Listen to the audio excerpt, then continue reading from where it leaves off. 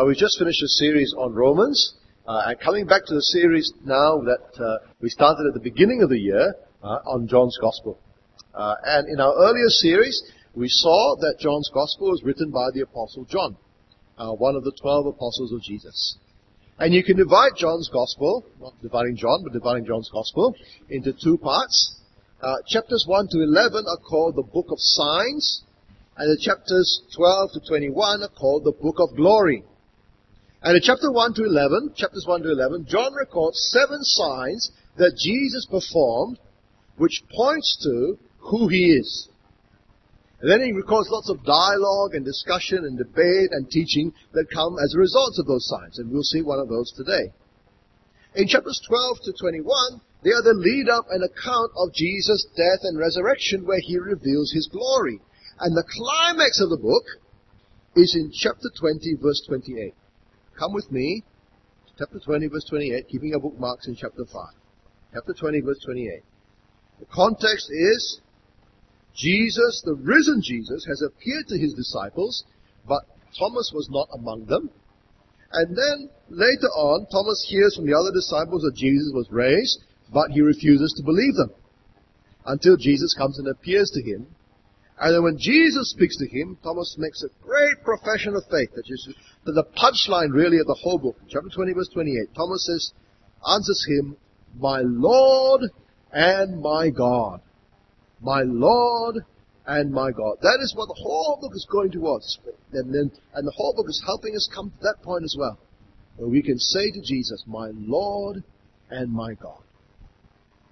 And Jesus says to him, in the very next verse, he says, "Have you believed because you have seen me? Blessed are those who have not seen and yet have believed." Blessed are those who have not seen and yet believe. And once we reach that point, then John tells us why he wrote this gospel. Verse 30. "Now Jesus did many other signs in the presence of his disciples, which are not written in this book. But these are written so that you may believe that Jesus is the Christ, the Son of God, and that by believing you may have life in his name." So John wants us, his readers, the Holy Spirit wants us, his readers, to know the signs, especially the definitive sign of the resurrection, and through the witness of John, to believe that Jesus is the Christ, the Son of God. He wants us to be the blessed ones, the ones who don't actually see and yet, through the apostolic testimony, believe. And so John tells us about who Jesus is, what he did, what he said, all those things. He doesn't tell us everything. Verse 30 says he did many other signs. He doesn't need to. He chooses the ones that he thinks is going to paint the picture for us, that help us to see who Jesus is, so we can believe in him and have eternal life.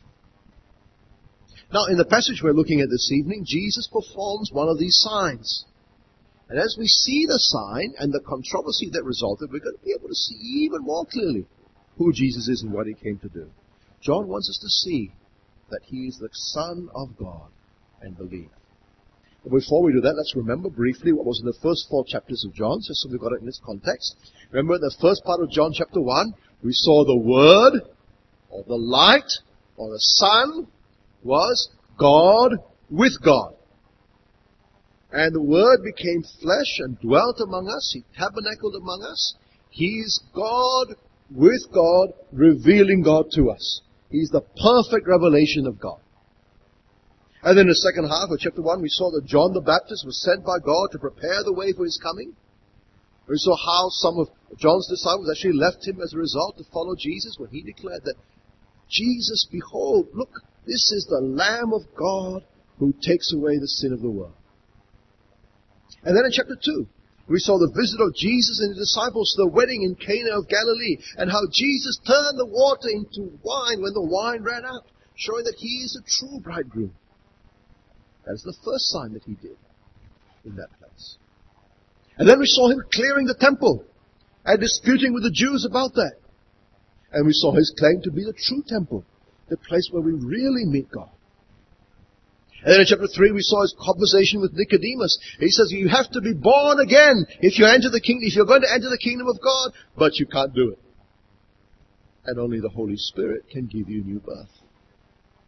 We also saw the great promise of John 3:16, that God so loved the world that he gave his one and only Son, that whoever believes in him should not perish, but have eternal life.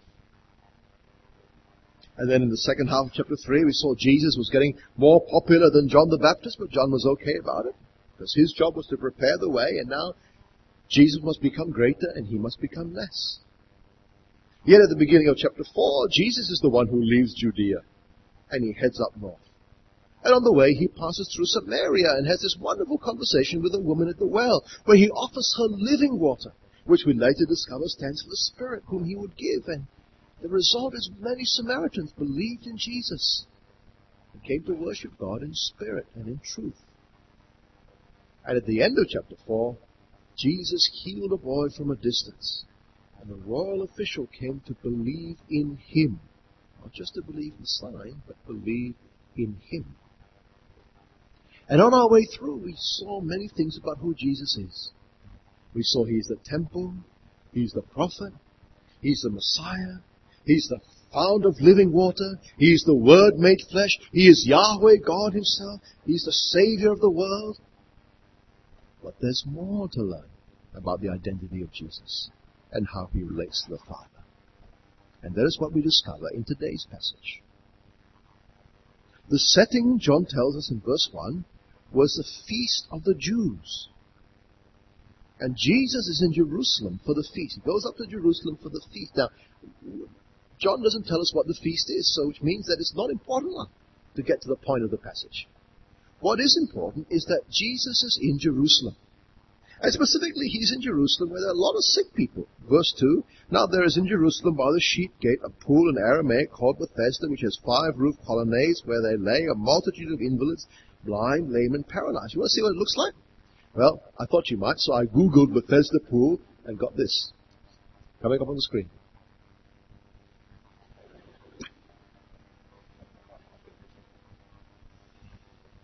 Okay, well that's not the Bethesda pool, huh? Actually, up until the 19th century, there was no evidence outside John's Gospel for the existence of the pool. And so people often said that John made it up. However, more recent archaeology, as more recently discovered Hebrew scrolls, have shown that John to be accurate, which is hardly surprising. The Bethesda pool was located in the northeast corner of the city. So if you look on that side, you see there's the city of Jerusalem there. You see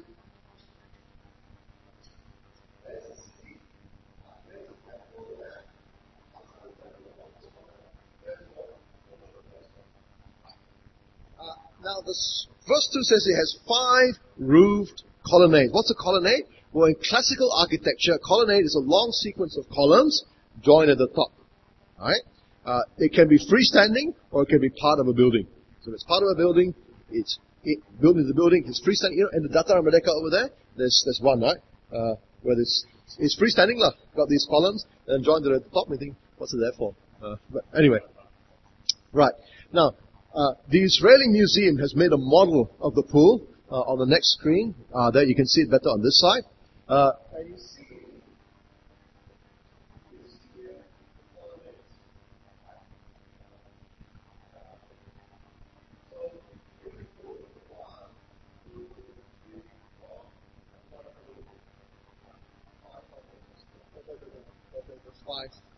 roof colonnades. Right? And in those colonnades, in the shade under there was all these invalids, people who can't do anything. Right? Blind, lame, paralyzed. We're not sure why they're there. Maybe they believed in the healing powers of the waters. And you know, when copies were made of John's Gospel, some of the scribes added a little bit to explain this. You can find the added bits in the footnotes. All right? If you look at our footnotes, at the end of verse 3, you see a little footnote 5. You go right down to the bottom. It says some manuscripts insert wholly or in part, waiting for the movement of the water. For an angel of the Lord went down at certain seasons into the pool and stirred the water. Whoever stepped in first after the stirring of the water was healed of whatever disease he had. Now we're pretty sure that that's not part of the original John's Gospel, and therefore not part of God's Word, because all the early copies of John's Gospel don't have it, right? It appears later on. So it's not authoritative, we don't have to believe it, but it does show why some of the early scribes thought the people were there, and they put a little explanation there, right? It may be that some of the people thought that as well. And anyway, out of all the sick and infirm people that were crowding in these colonnades there, the focus narrows down to one of them. One man. Verse 5. One man was there who had been an invalid for 38 years. Just imagine that. 38 years. Just lying there. Whatever was wrong with him meant that he could not even put himself into the pool. He was helpless like that for 38 years. Now, in Jewish thought, one generation is 40 years. So the man has been there for nearly one whole generation. He is helpless, can't do anything. And after 38 years, I tell you, he is hopeless. What hope would there be now? Hopeless and helpless. And it's this hopeless, helpless man that Jesus chose to heal that day. Verse 6. When Jesus saw him lying there and knew he'd already been there a long time, he said to him, "Do you want to be healed?" Do you want to be? It's a bit of a strange question, isn't it? Could it be that after 38 years, maybe he doesn't want to be healed? It's possible, you know. There are some people like that. Some people who wouldn't want to get better. Because, you know, the illness has become so much part of their life. That's so much part of their coping strategy. And, I mean, for one thing, if people have been feeding him out of pity for the last 38 years, and if he's healed, then, well, he'll have to work, won't he? Do you want to be healed? Well, the invalid wants to be healed, but he can't heal himself. And in fact, he can't get to what he thinks is the source of the healing. Verse 7. The sick man answered him, "Sir, I have no one to put me into the pool when the water is stirred up. And while I am going, another steps down before me." Right? Makes sense that he thinks the same thing as the scribes. Right? As far as he's concerned, he's been here for 38 years, waiting to be healed, but he can't even get himself to the water. There's no one to do it for him. He's so helpless. Try giving him advice, huh? God helps those who help themselves. Right? Wonder what he'd think of that.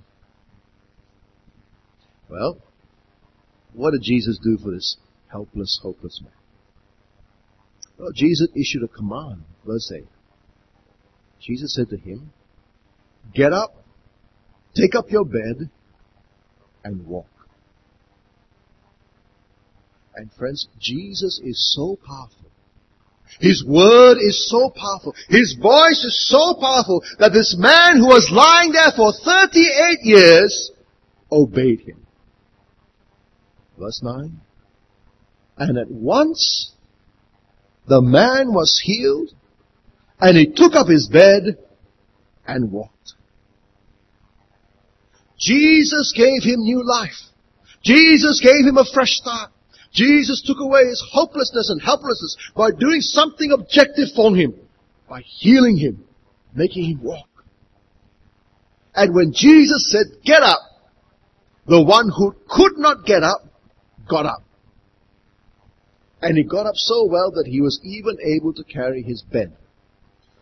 It was a mat made of straw, but he was still impressive anyway. However, things are not as straightforward as they seem. There's a little complication. And the nature of it is stated at the end of verse 9.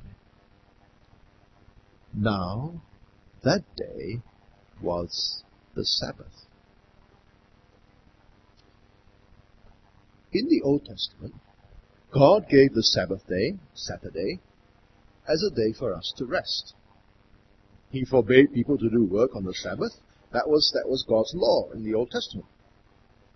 But Jewish tradition had added all kinds of other laws about what you can and can't do on the Sabbath. And Jesus actually didn't like that.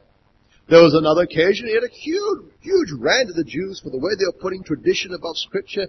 As far as he's concerned, there's a clear distinction. Scriptures must be obeyed, but the tradition of the elders, that's just tradition, human invention. God says not to work on the Sabbath to his Old Testament people, but carrying a strong mat is hardly a man's normal job. But it did fall under the prohibition of the tradition of the elders, and so he was breaking their law.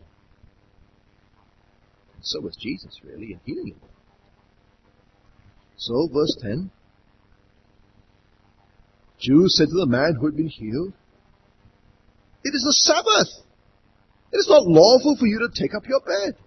Do you notice that? After 38 years of lying there doing nothing, he finally gets up, and the first thing he does is seized on by the Jews who say, "You can't do that." The man explains.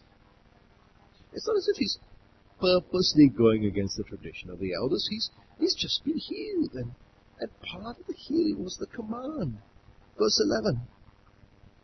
"That man who healed me, that man said to me, 'Take up your bed and walk.'" Now, you think the Jews would be pleased and excited about Jesus being healed? Well, no, about the man being healed. They wouldn't be excited about Jesus being healed at all, but they'd be excited about the man being healed. You think so, wouldn't you? You'd think they'd be thankful and glorify God for having mercy upon this man who was helpless and hopeless for 38 years. You'd think they might be interested to find out who's the one who healed him. But you know what they ask him? Verse 12. "Who is the man who said to you, 'Take up your bed and walk'?" See, they're more interested in that, aren't they? More interested in who told you to break this law of our tradition. And you know what? The man didn't know. He didn't know who it was that healed him. Isn't that surprising? Or maybe it wasn't his fault because Jesus had quickly slipped away. Verse 13, "The man who had been healed did not know who it was, for Jesus had withdrawn, and there was a crowd in the place." But Jesus doesn't just heal him and leave him. Or he does, but he comes back and does follow up now. Right? So he comes back to him later, verse 14. "And afterward Jesus found him in the temple." Remember, the temple is just nearby. And it says to him, "See, you are well. Sin no more, that nothing worse may happen to you." That sounds like it was sin that had kept him in this terrible state all this time. But not every time things are bad or you got these terrible things happen. It's because of sin, but sometimes it can be, and it seems like it was for this guy. And Jesus warns him, don't sin anymore, because next time will be even worse. And you know what he does? Well, he does. Now he's worked out who Jesus is, he betrays him to the authorities. Verse 15. "The man went away and told the Jews that it was Jesus who healed him." He reports Jesus. And that is why, verse 16, the Jews were persecuting Jesus, because he was doing these things on the Sabbath. What things? He's healing on the Sabbath. And he was telling the guy to carry his mat on the Sabbath. So he was doing these things, so they opposed him for both these reasons. Now, Jesus could have answered them both in terms of their adding tradition to the Word of God, as he did on other occasions, but he doesn't do that. In fact, he doesn't take the objection to the carrying the mat. He zooms in onto the objection of his healing on the Sabbath. And instead of arguing with them about what is work and what it isn't work, he uses the controversy to make a big theological claim. Verse 17, he answers them, "My Father is working until now, and I am working." My Father is working until now, and I am working. You see, it's not as if God stops working every Saturday. Right? Even the rabbis knew that. Even the rabbis said, if God didn't work on the Sabbath, then the whole world would fail to exist. Of course. They had a very clever way to justify it now. You want to hear? Okay. They said, on the Sabbath, in the tradition of the elders, you cannot carry something from one domain to another. But since the whole world is God's domain, then whatever He does is not breaking the Sabbath, you see. So it's okay for God to work on the Sabbath. Now, of course, this tradition of the elders bit's all a bit rubbish now. Right? But the point is that everybody agreed that God could work on the Sabbath. And then what does Jesus say?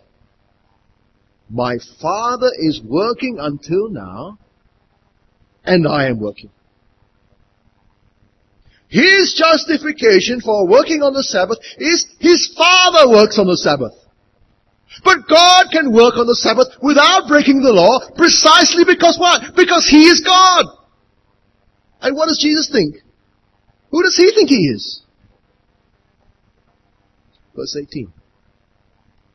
This is why the Jews were seeking all the more to kill Him, because not only was He breaking the Sabbath, but He was calling God His own Father, making Himself equal with God. See, if Jesus is equal with God, then whatever the Father does, He can do. The Father can work on the Sabbath, then Jesus can work on the Sabbath. And that's not against the Father, no. He's the Son of the Father. He does it because that is what the Father does. Verse 19, Jesus says to them, Truly, truly I say to you, the Son can do nothing of His own accord, but only what He sees the Father doing. For whatever the Father does, that the Son does likewise. You see that? He does whatever He sees the Father doing. Jesus is the Father's Son. Now, we are used to talking about Jesus being the Son of God in the sense that Jesus is the King. Yeah? Because God's promise to King David was that his sons, his kingly descendants, would be God's sons. And then those sons were pointing forward to Jesus, who is the true Son, who is the true King.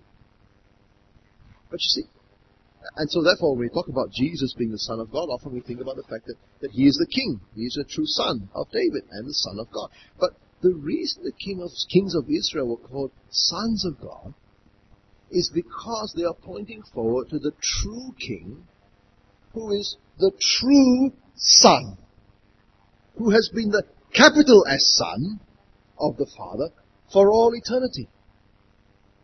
And so when we say Jesus is the Son of God, yes, we are saying that He is the King, but we're actually saying a whole lot more than that as well. He is not just the Son of God in terms of being the King, the ruler, but He is the Son, He is the eternal Son of the Father. And this eternal Son, this Son, He does whatever the Father does. So in ancient times, the sons followed their father in whatever they do. Now, if your father was a carpenter, then you'll be a carpenter. And being your father's son would mean you're the father's apprentice. The father would teach you everything about carpentry. Right? From when you're small, He'll show you everything, train you how to do it as well, so you learn from Him, and in the end, you're like Him.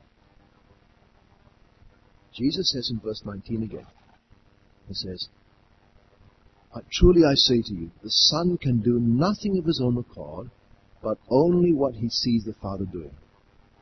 For whatever the Father does, that the Son does likewise. For the Father loves the Son, and shows Him all that He Himself is doing. This Father shows Him everything. He doesn't hide anything from the Son. He shows Him everything, because He loves Him. And so everything that the Father does, the Son does as well. Now we're going to be thinking hard about the Trinity in our Doctrine Weekend in September, so make sure you keep that free. But as we get ready for that, here's the passage that shows us, introduces us to some of those things that we're going to be dealing with. Do you see, the Son is different from the Father, and the Father is different from the Son? Yeah? They're not the same, are they? Right? The roles are different. The Father shows the Son what He is doing. The Son does what the Father does. You cannot make the Son into the Father or the Father into the Son. And yet, if the Son does everything the Father does, then the Son is equal to the Father. He is God. Everything that applies to the Father applies to the Son. Except, of course, the things within the Father-Son relationship that make the Father and the Son the Son. And one of those things being the dependency of the Son upon the Father. And this Father-Son relationship is characterized by love. And so there's no sense of jealousy or rivalry because the Father loves the Son and shows him everything. Whatever the Father does, the Son does likewise. And it's not just healing people. Verse 20 continues, and greater works than these will he show him, so that you may marvel. Now what could be greater than healing a man who had been helpless and hopeless for 38 years? What could be greater? Well, maybe raising the dead. That's greater, isn't it? Well, verse 21. For as the Father raises the dead and gives them life, so also the Son gives life to whom he will. In the Old Testament, the Father is the one who can raise the dead. And Jesus says the Son does it as well. In fact, he gives life to whom he will. He gives life to anyone he chooses. There's so many sick people at the Bethesda pool, but Jesus chooses that man to heal. Jesus gives life to whom he chooses. And at this point we don't quite know yet what Jesus is talking about. Is he talking about that he can give new life from death in sin? Is he talking about that he will raise people from death on the last day? What's talking about resurrection? Well, don't get lah. The whole verse. Keep reading. But we know that the prerogative to give life is a prerogative of God and is shared with the Son. And we know the power to give life belongs to the Son. And then we are told that it is because the power of judgment has been given to the Son. Verse 22, the Father judges no one. Actually, the word for is dropped out of the translation. There should be a for at the beginning of verse 22. For the Father judges no one, but has given all judgment to the Son. You see the logic? The Father has given judgment to the Son, which means he's given the power of life and death to the Son, because death is a function of judgment. And so the Son gives life to those whom he will. And the reason he's done that, verse 23, is that all may honor the Son just as they honor the Father. That's the Father's goal. The Father wants everyone to honor the Son like they honor the Father. See, friends, Jesus is not just a representative of God. He is sent by the Father, but he is equal to the Father. And so the Father wants him to be honored in the same way as he is honored. He wants him to be given the same glory, the same value, the same esteem, the same worship. That is the Father's goal, that all may honor the Son. And whoever does not honor the Son, Jesus says in verse 23, does not honor the Father who sent him. You can't say, I worship the God of the Bible, but Jesus is just a prophet. If you claim that Jesus is just a prophet, you are dishonoring the Father, not worshipping him. The Father shares everything with the Son. All his work, all his glory, all his honor, all his divinity. That is the Father's will, and that has been the case for all eternity. The Son does what the Father does. The Son acts according to the Father's will. He perfectly, definitively reveals the Father. And he shares completely in the Father's glory. If you do not want to worship Jesus, you cannot be worshipping the Father.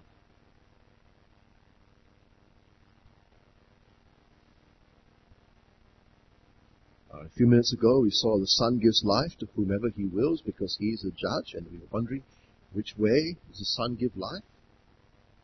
Actually, there's two ways. The first one is in verse 24. It says, truly, truly, I say to you, whoever hears my word and believes him who sent me has eternal life. He does not come into judgment, but has passed from death to life. If you hear the word of Jesus and believe, then you have eternal life. That is something that is true right now. Jesus gives life to those who hear His word and believe. You don't come to judgment because you have already passed from death to life. And we know now that the reason that Jesus could say that is that He was going to take the judgment for us on the cross. We know now that when we believe in Jesus, we're united with Him spiritually by faith, that His death has become our death, that His new life is our new life, that His righteousness is our righteousness, and we do not come to the judgment because we are in Him. We have passed from death to life. Jesus gives us that new life. Remember how hopeless and helpless the man in the pool was? No power to save himself, or even to help himself get healed. And remember how Jesus healed him with a word? Well, that is a picture of what Jesus does for us. We were even more helpless and hopeless than that man. We were sinners under the sentence of death, under the wrath of a holy God. And there was nothing we could do to save ourselves. In fact, even the good things we tried to do was tainted with sin because we were doing them out of self-interest rather than honoring God. And nothing we could do could undo the wrongs we've done in the past. And we continue to sin. We continue to fail to honor God properly with the glory that He deserves. We weren't just sick. We were dead in our sins, with no relationship to God except for being under His judgment. We could never have saved ourselves. And then Jesus came and spoke His gospel word to us. He commanded us to repent and believe, and we could never have done that ourselves. But when Jesus calls us, His word is so powerful, His voice is so powerful, that we who were dead obeyed Him. For the theologians among you, the technical term for that is effectual call. If you're not a theologian, don't worry about it. And it was a miracle, just as much as that man's healing was a miracle. Jesus gave us new life, gave us a fresh start, took away our hopelessness and helplessness by doing something objective for us, by saving us from death and bringing us to life. And now that we are in Him, we have an eternity, a future with Him forever. Jesus has saved, we have passed from death to life. Friends, have you heard Jesus calling you like that man at the pool? It may be that today you have finally heard His call. It may be that today you have finally understood that message that Jesus is both God and man, that He came to die on the cross to pay the punishment for your sins, that He rose again as Lord of all, that He has power to give eternal life to all who believe in Him. Believe in Jesus, my friend. Believe in Him and you will find that you have passed from death to life. And when that happens, you will honor Him and therefore honor the Father who sent Him.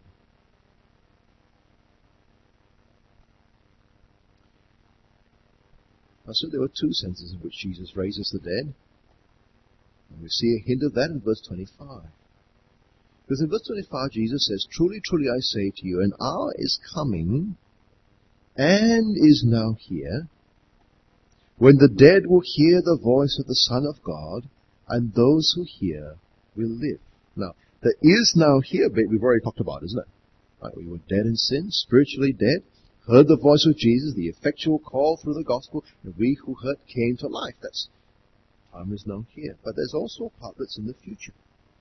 The time is coming. An hour is coming. And if we read on down to verse 28, we would see this hour being described there as an hour when those who are in the tombs hear his voice and come out for resurrection. So we see that the future bit of what is described here, Jesus giving you life, is something that will happen at the end. It's about the resurrection at the end of the age. But before we come to that, Jesus has given us a couple of other things to consider. A couple of things that he tells us has been given to him by the Father. Verse 26, for as the Father has life in himself, so he has granted the Son to have life in himself. In other words, Jesus, like the Father, is self-existent. Now, you see, for all of us, our life depends on God, isn't it? Right? In fact, everything that exists depends on God. But God is not dependent on anything outside of himself. We are all dependent on things outside of ourselves. God is not dependent on anything outside of himself. That is why you can ask, who made the world? That is a good question. But you cannot ask, who made God? That's a stupid question. It doesn't make sense because God is by definition self-existent.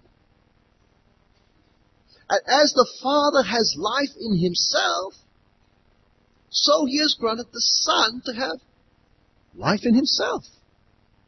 The Son is self-existent. He is divine. He is God. He is not created. He has life in himself. And yet that life in himself is granted by the Father. So there is a relationship there between the Father and the Son, where the Father grants life in himself to the Son, but it's not a created thing. It's, theologians among you say, eternally begotten, but don't worry about it. Right? Say, look, a life in itself is granted by the Father. As an old commentator put it this way, he said, both the Father and the Son have the same life. Both have it in themselves. Both in the same degree. As one, so the other. But only with this difference. The Father from all eternity giveth it, and the Son from all eternity receiveth it. Now you can tell it's all one, because of that, right? What is he saying? Both have life in himself, but the Son's life in himself comes from the Father. Now, since Jesus is self-existent, since Jesus has life in himself, since he is the author of life, he's the one who can give life to others. He's the one who can raise the dead and give them life. Life is his to give. And not only is Jesus the author of life, God has appointed him as the judge. Verse 27. And he has given him authority to execute judgment because he is the Son of Man. The Son of Man, it comes from Daniel 7 in the Old Testament. The human one who rules over the earth. And people from every tribe and language and nation are to serve him, to worship him. This human one, he is distinct from the Ancient of Days, God the Father, and yet shares in his kingdom and his glory.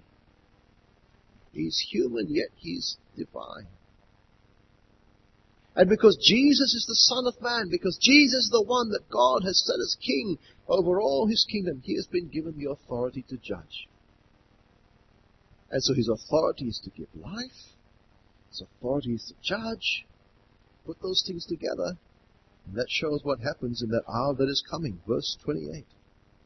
Do not marvel at this, for an hour is coming when all who are in the tombs will hear his voice and come out.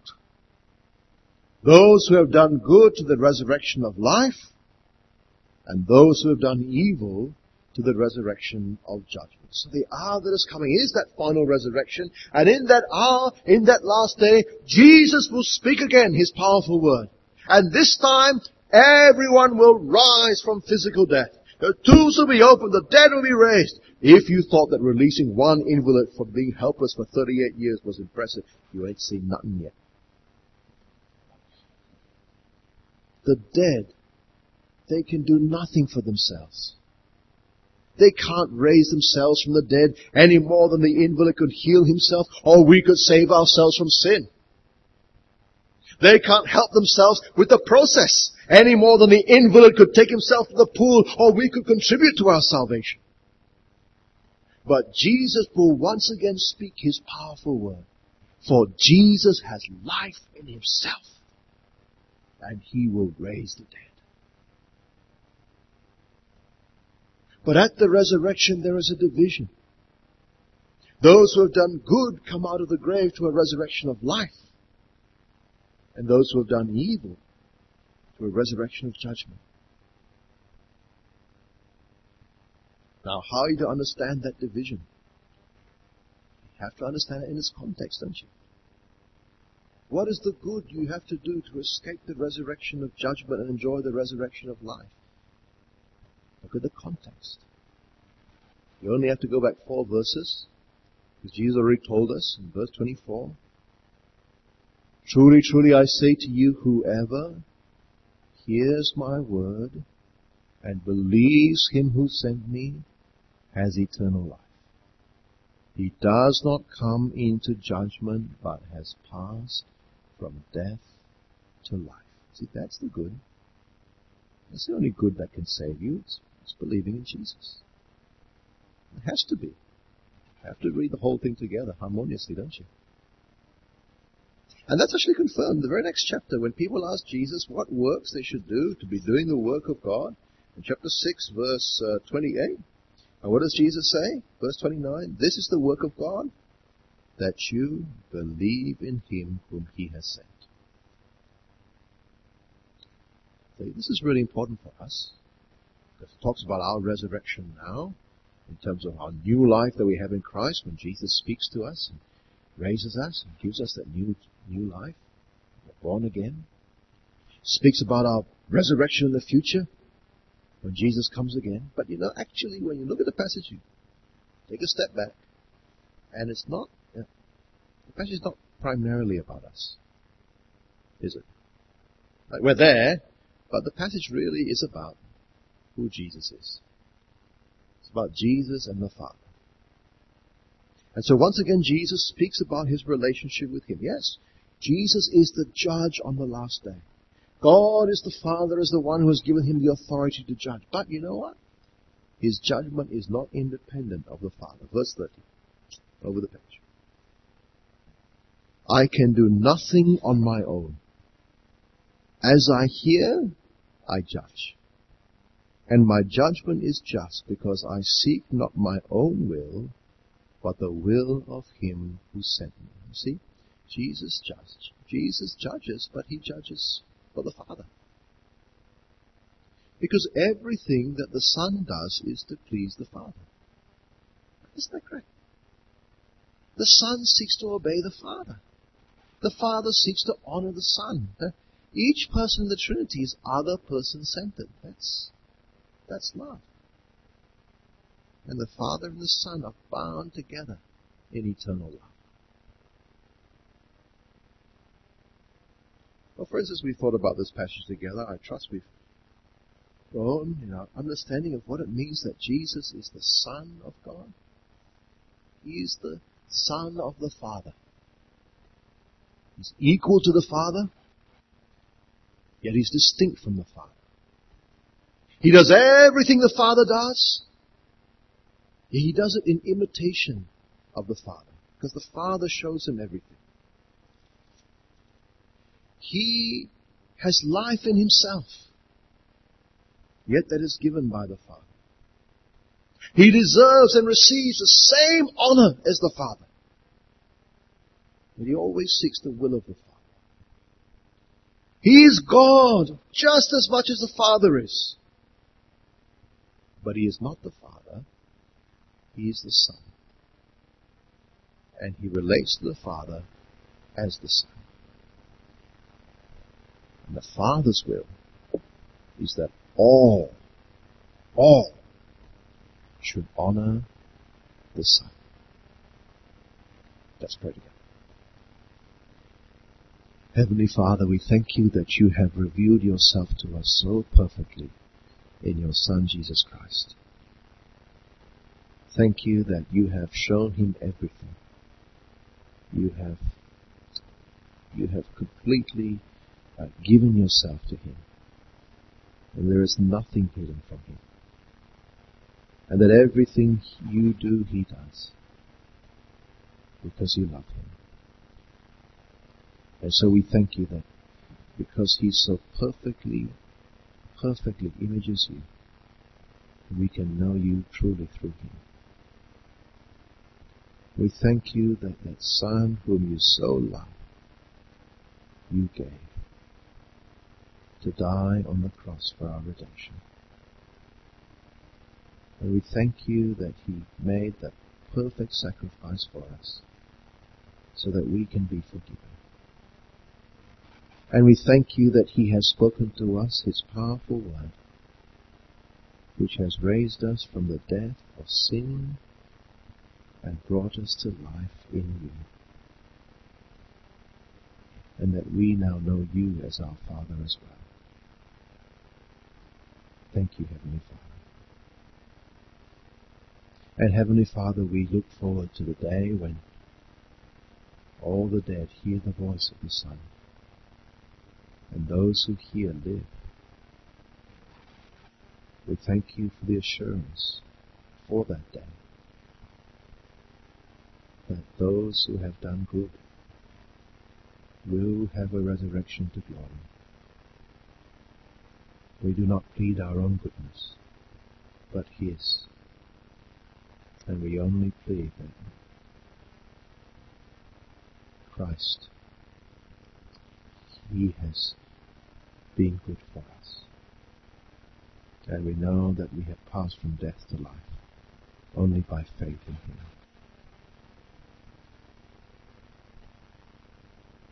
Heavenly Father, we pray that you help us to keep on wrestling with these things. We know that there are many things for us yet to learn about the Trinity. Many more things that we can learn as we go through John's Gospel. Please continue to be speaking to us. Please continue to open our minds that we might see the glories of Jesus.